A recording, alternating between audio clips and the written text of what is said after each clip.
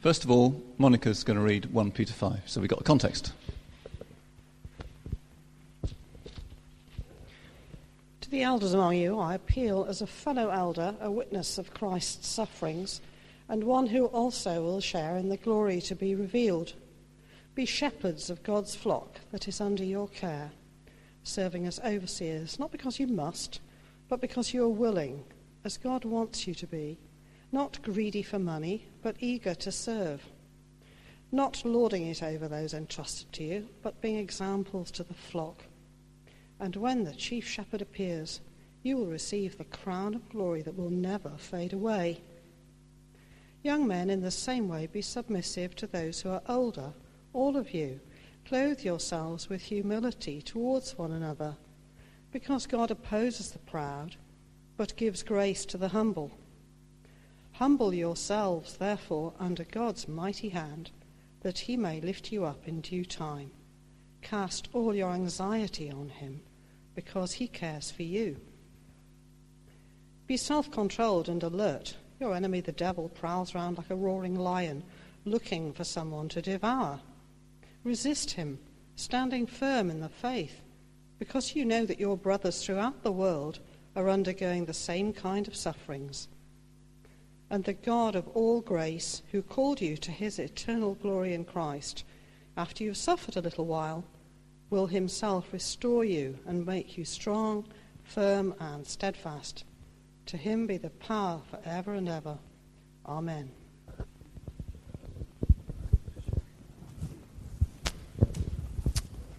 Great.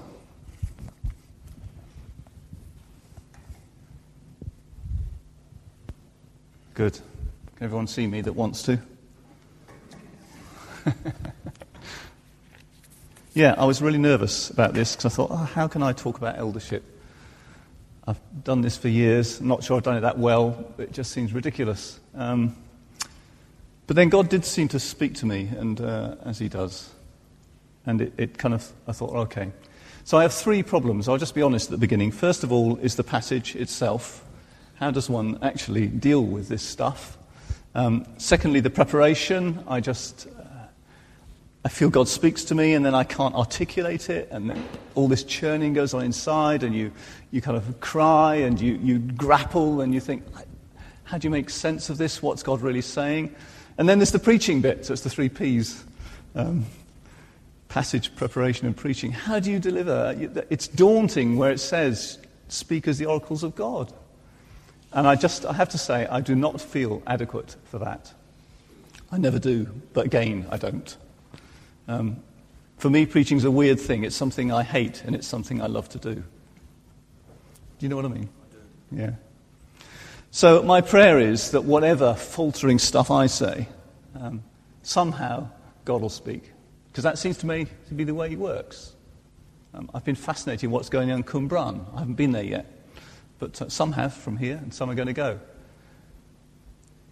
Something's happening. 500 people saved in a couple of months. Thank you, God.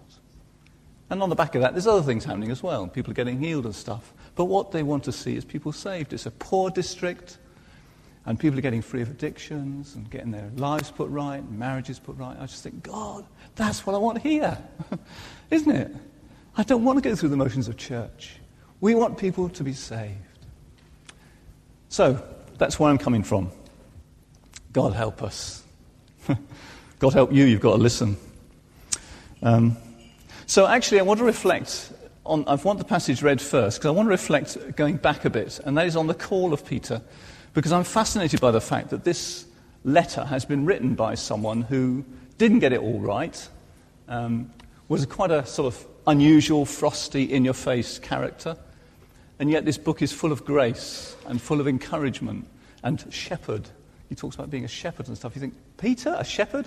He wasn't a shepherd. He was a pretty brutal fisherman, as far as I can see. So what happened? What went on? I was also very intrigued by, I used to read the King James most of the time, and it says, not for filthy lucre. Don't be an elder for filthy lucre. And I just thought, what on earth is that about? Who on earth would go into leadership for money, for goodness sake. I don't get it. And I thought, but it's there. Why? Why is it there? And that's just a little seed thought, which maybe will come through. So some questions for you to bear in mind as I carry on.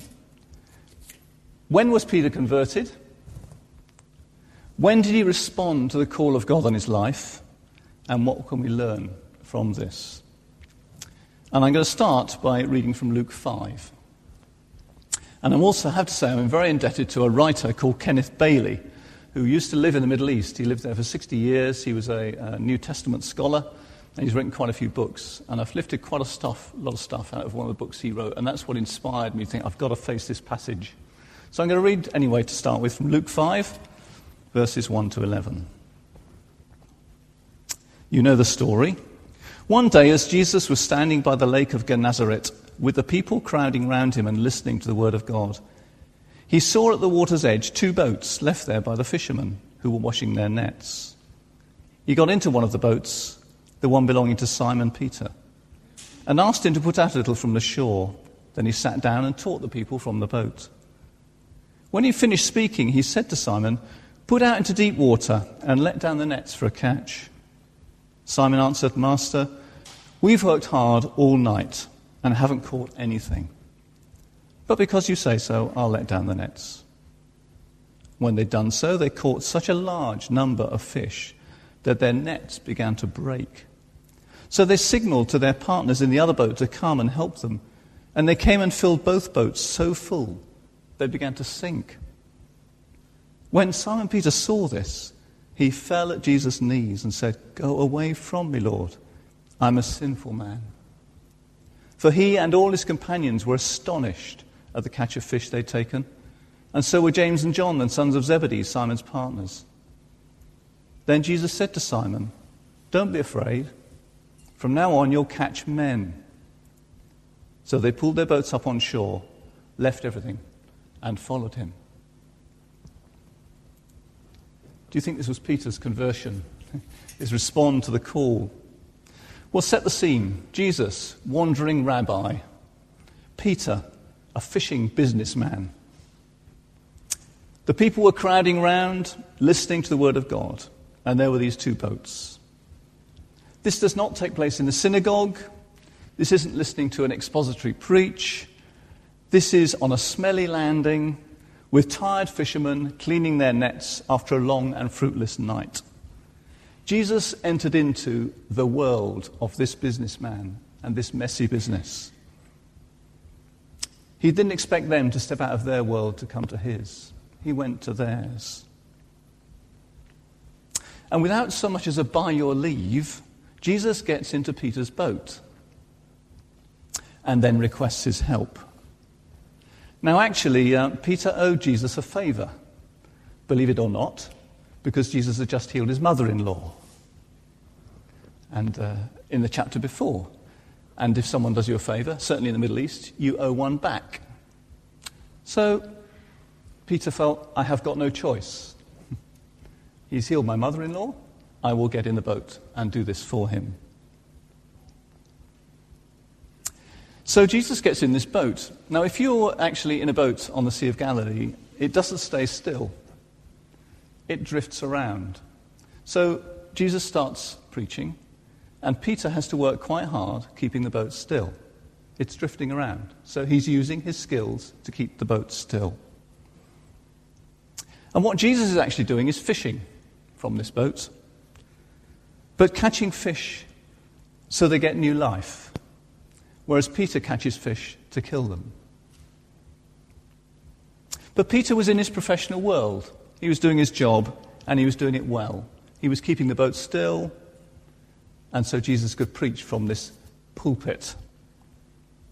And Jesus, like all rabbis, was sitting in this boat, because a rabbi used to sit. That showed his authority.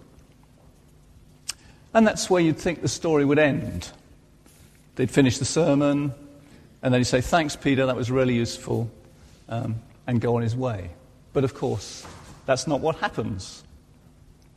Because amazingly, Jesus, the inland carpenter, gives orders to this professional fisherman of how and where to catch fish. Now that probably caused a great deal of tension. It was preposterous, actually. Peter was exhausted.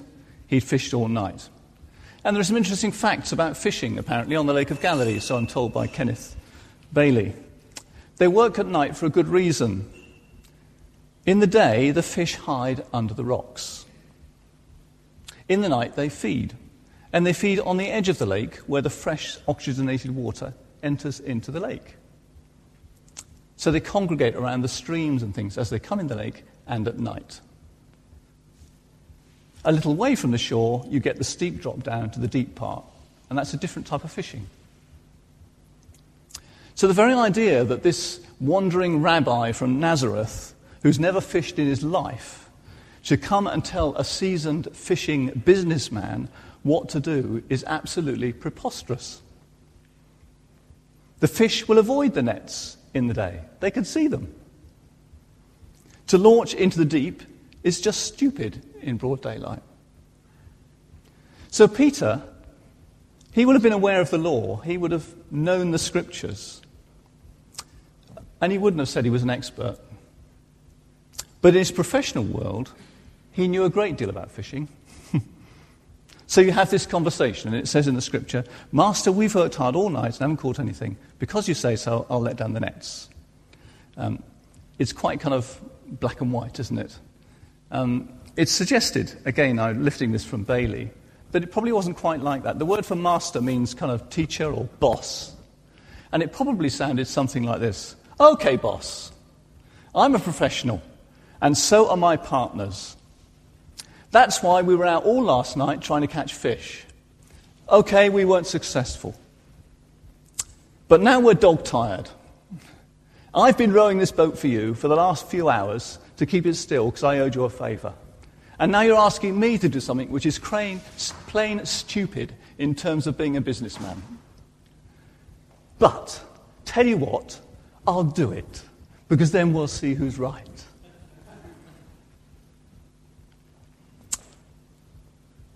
And then, of course, we get to the climax of the story, this massive catch of fish.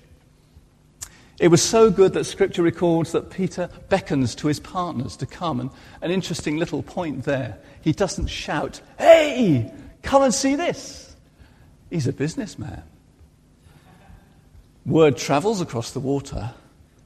He'd lose his catch to goodness knows how many other little groups of fishermen. "Come over here." He beckons and they come. But was it the miracle that shocked Peter? Miracles happen all the time, don't they? They happen here. They're happening in Cwmbran. What was it that grabbed Peter? I think it was the fact that here he is faced with a man, the man, who made a real choice between God and success, between God and wealth. Thank you for sharing earlier, by the way, about God's provision for you. All night, every night, Peter went fishing. That was his trade. He knew how to do it. He was a businessman. He was a fisherman. In the hope that one day he would get that great catch. Along comes this wandering rabbi from Nazareth, who apparently has no knowledge of fishing, and says, "Put your net there." And they get so much fish, their boats nearly sink. So why doesn't Jesus give up being a wandering rabbi, getting paid nothing, and teaching people and caring for people, and get into business? What a striking thing that must have been for Peter. Evidently, Jesus saw that God and care for people was more important than a highly successful business. So Peter found himself face to face with this person who challenged his priorities at the deepest level. And when he saw it, he fell down at his knees, saying, "Depart from me. I'm a sinful man, O Lord." That was a personal response. The crowd were on the shore, but Jesus heard it. And instead of calling him master like he did before, okay, boss, this was Lord. Something shifted deep in him. He was so challenged. It's also the first time that sinner crops up in Luke's gospel. Jesus came to save sinners. And Jesus says to Simon Peter, don't be afraid. From now on, you'll catch men. And the word catch there, or sometimes NIV's, some version says fish for people. It's the word catch, but it means to catch alive, not to catch dead. So Jesus is saying to Peter, come, use your fishing skills in a different way. Come and take people alive for the kingdom.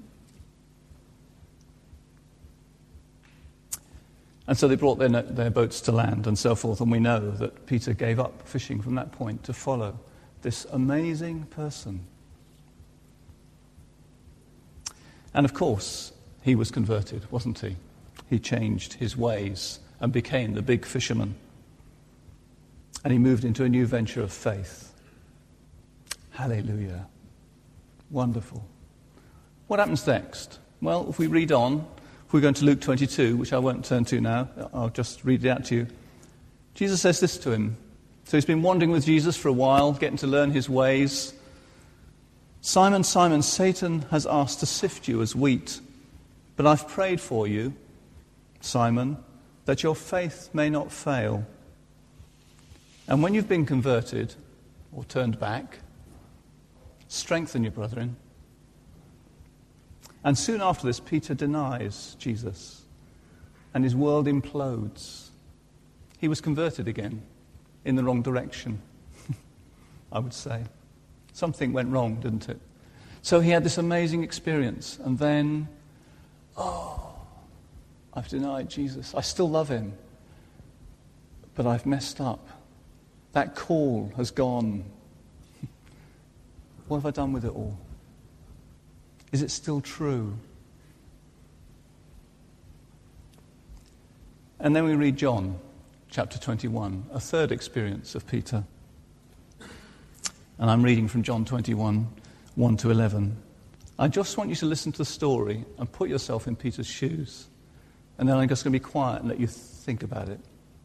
Remember this great call on the lake where Peter met this amazing person that turned his world upside down.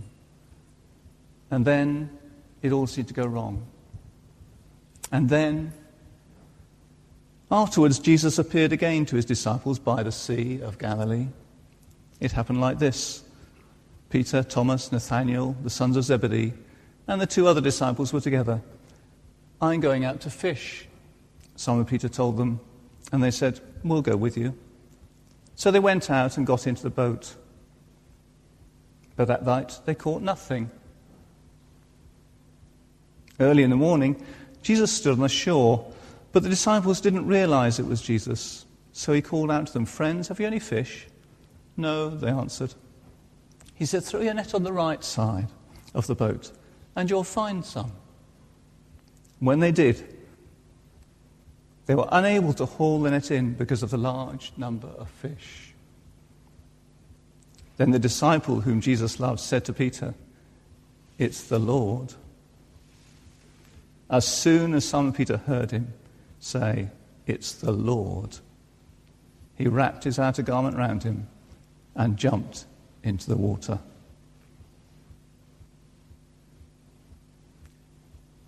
The other disciples followed in the boat, towing the net full of fish, for they weren't far from the shore. And when they landed, they saw the burning coals there with fish on it and some bread. And Jesus said, bring some of the fish you've caught. So Simon Peter climbed back in the boat and dragged the net ashore. It was full of large fish, 153, but with so many, the net was not torn. How do you think that impacted Peter?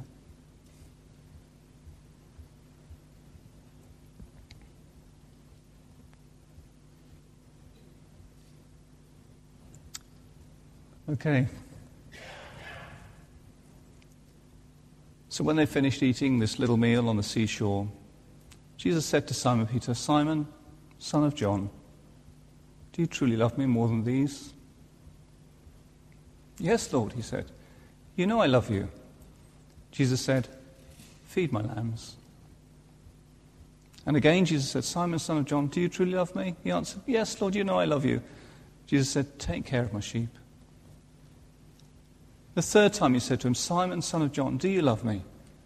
Peter was hurt because Jesus asked him a third time, "Do you love me?" He said, "Lord, you know all things. You know that I love you." Jesus said, "Feed my sheep." I tell you the truth, when you were younger, you dressed yourself and went where you wanted. When you're old, you'll stretch out your hands and someone else will dress you and lead you where you don't want to go. And so on. And then he said to him, "Follow me." And verse 20 starts, Peter turned. It's the word converted again. Isn't that nice? What a lovely touch from Scripture. He was converted again. Hallelujah. Thank you, God. So when was Peter converted? When did he respond to the call of God on his life? And what can we learn from this? Most of us here, I reckon, at some point had an encounter with God that turned our world upside down. I won't ask you to put your hands up, but you can be honest about that, can't you?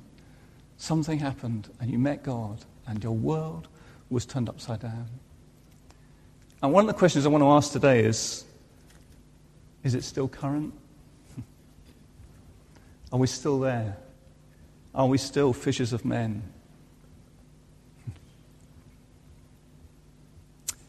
Because this story tells us that it doesn't matter what happens in between, it can be fresh today. Hallelujah. It doesn't matter how much it may have gone wrong. The call is true. That encounter where you said, "Anything for you, God," I mean it. Everything for you, God. Is it still true? Or have we, and I'm speaking to myself here, which is why I don't find these scriptures easy, actually adopted the worldview that's all around us, mediated to us every minute of the day, through news, through media, through telly, through conversations, through work colleagues, where basically do well for yourself, work hard, get enough money to enjoy a relaxing retirement, where the gods of this world actually are determining who we are, rather than Jesus Christ. It's a big challenge, isn't it? And what did Peter learn from the way Jesus worked? There's some interesting, Ruth was trying to find something to go on the front of the leaflet, which you can see, I think, fishing, catching fish or something. And one of the ones she sent me she thought was quite amusing is, we're meant to be fishers of men, not keepers of an aquarium. I thought that was rather good. But there's other ones where there's lots of cartoons saying, "Ooh, fishers of men, what's the bait?" I think that's an interesting question. And I wonder what Peter learned from his call, the way Jesus was with him. Jesus entered into the workplace world, asked help from the businessman to do what he could do well. And then, by his attitude and values, turned it all on its head. That's great, isn't it? I find that quite, provocative. So that people we work with and people we live with and our families see that we're not actually of this world. We are, going back to Peter's epistle, aliens and pilgrims. And I wonder what it is we've learnt from the last 5 chapters of 1 Peter when we've gone through this series. Have we noticed that the word suffering comes up 15 times? every chapter, it talks about suffering. It talks about, well, let's read from chapter 1. This is where we started when I think Dave preached the first one.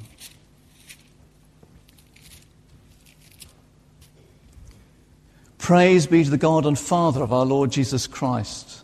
In his great mercy, he's given us new birth into a living hope through the resurrection of Jesus Christ from the dead, into an inheritance that can never perish, spoil or fade, kept in heaven for you, who through faith are shielded by God's power until the coming of the salvation that's ready to be revealed in the last time. In this you greatly rejoice, though now for a little while you may have had to suffer grief in all kinds of trials. And that kind of sums up the book, doesn't it? Peter, through that encounter with Jesus, on more than one occasion, realized that life does not constitute of what we do in this world. It's not about what we earn. It's not about getting the best for ourselves. It's not about living for me. It's about living for God. And God's got a call on me and you, I believe, and this church corporately, to be fishers of men. Surely that's what we're meant to be about. Surely that's why we're here. Or we make Christianity some selfish, introverted, and I think disgusting to God thing. Can I say that? The whole problem with Israel, well, not the whole problem, one of the problems with Israel is that they took their religion and made it their own and expected God to bless them when they were meant to be blessing the world. And I find that provocative. And I'm asking that of myself. I'm not trying to put something on you. I'm saying, God, am I really like that? Have I got the call? Am I really thinking like this? Why are we here? Just so we get blessed? That's a very worldly view, isn't it? Or is it so that we're empowered to help people into relationship with God himself, who has spent everything for us, went to the cross. It cost him his life because he loved us. Not us, me, Cairns Road. Us, the world.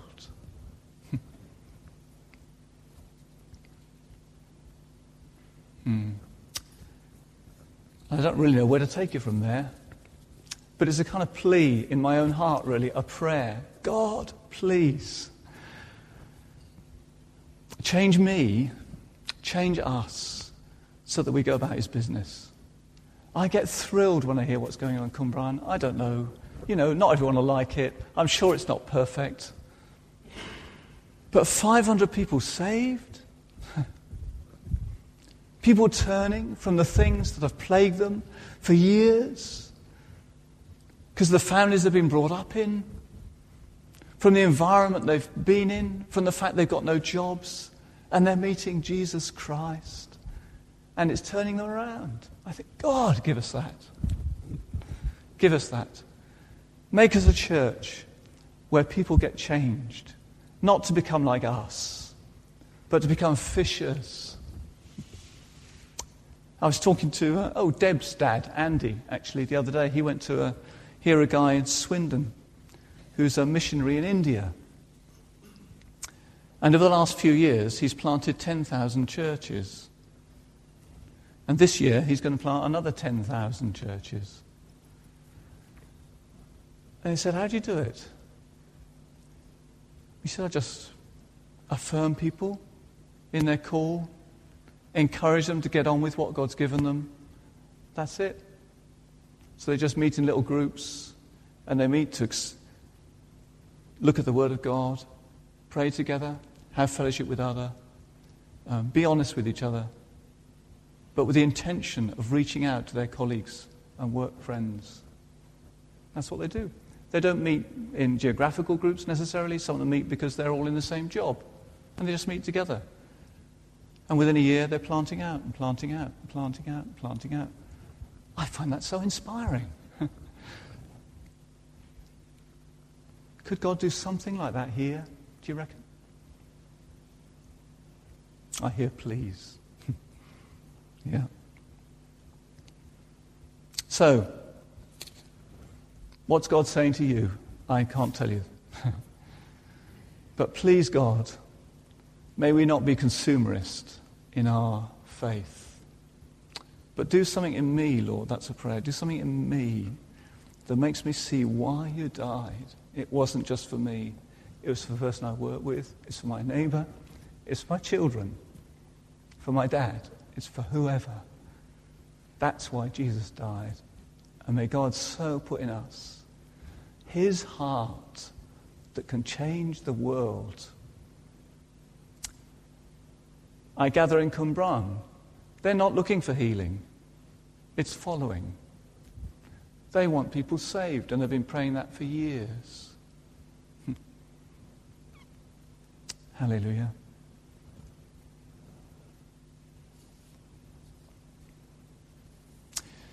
So just in view of, I'm going to finish now, but in view of the story of Peter that I've told, I hope in a different light, I'll just read verses 6 to 11 of 1 Peter 5 again.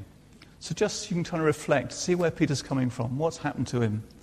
He says this, "Humble yourselves, therefore, just like I had to, under God's mighty hand, that he may lift you up in due time.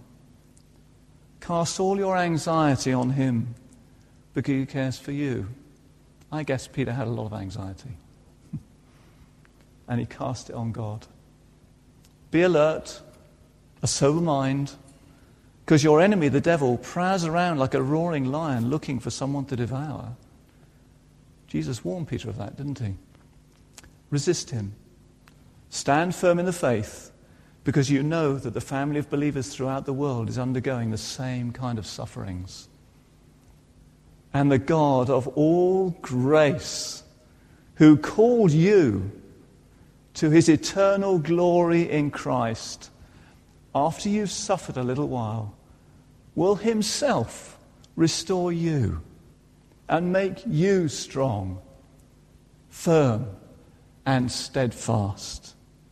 To him be the power forever and ever. Amen.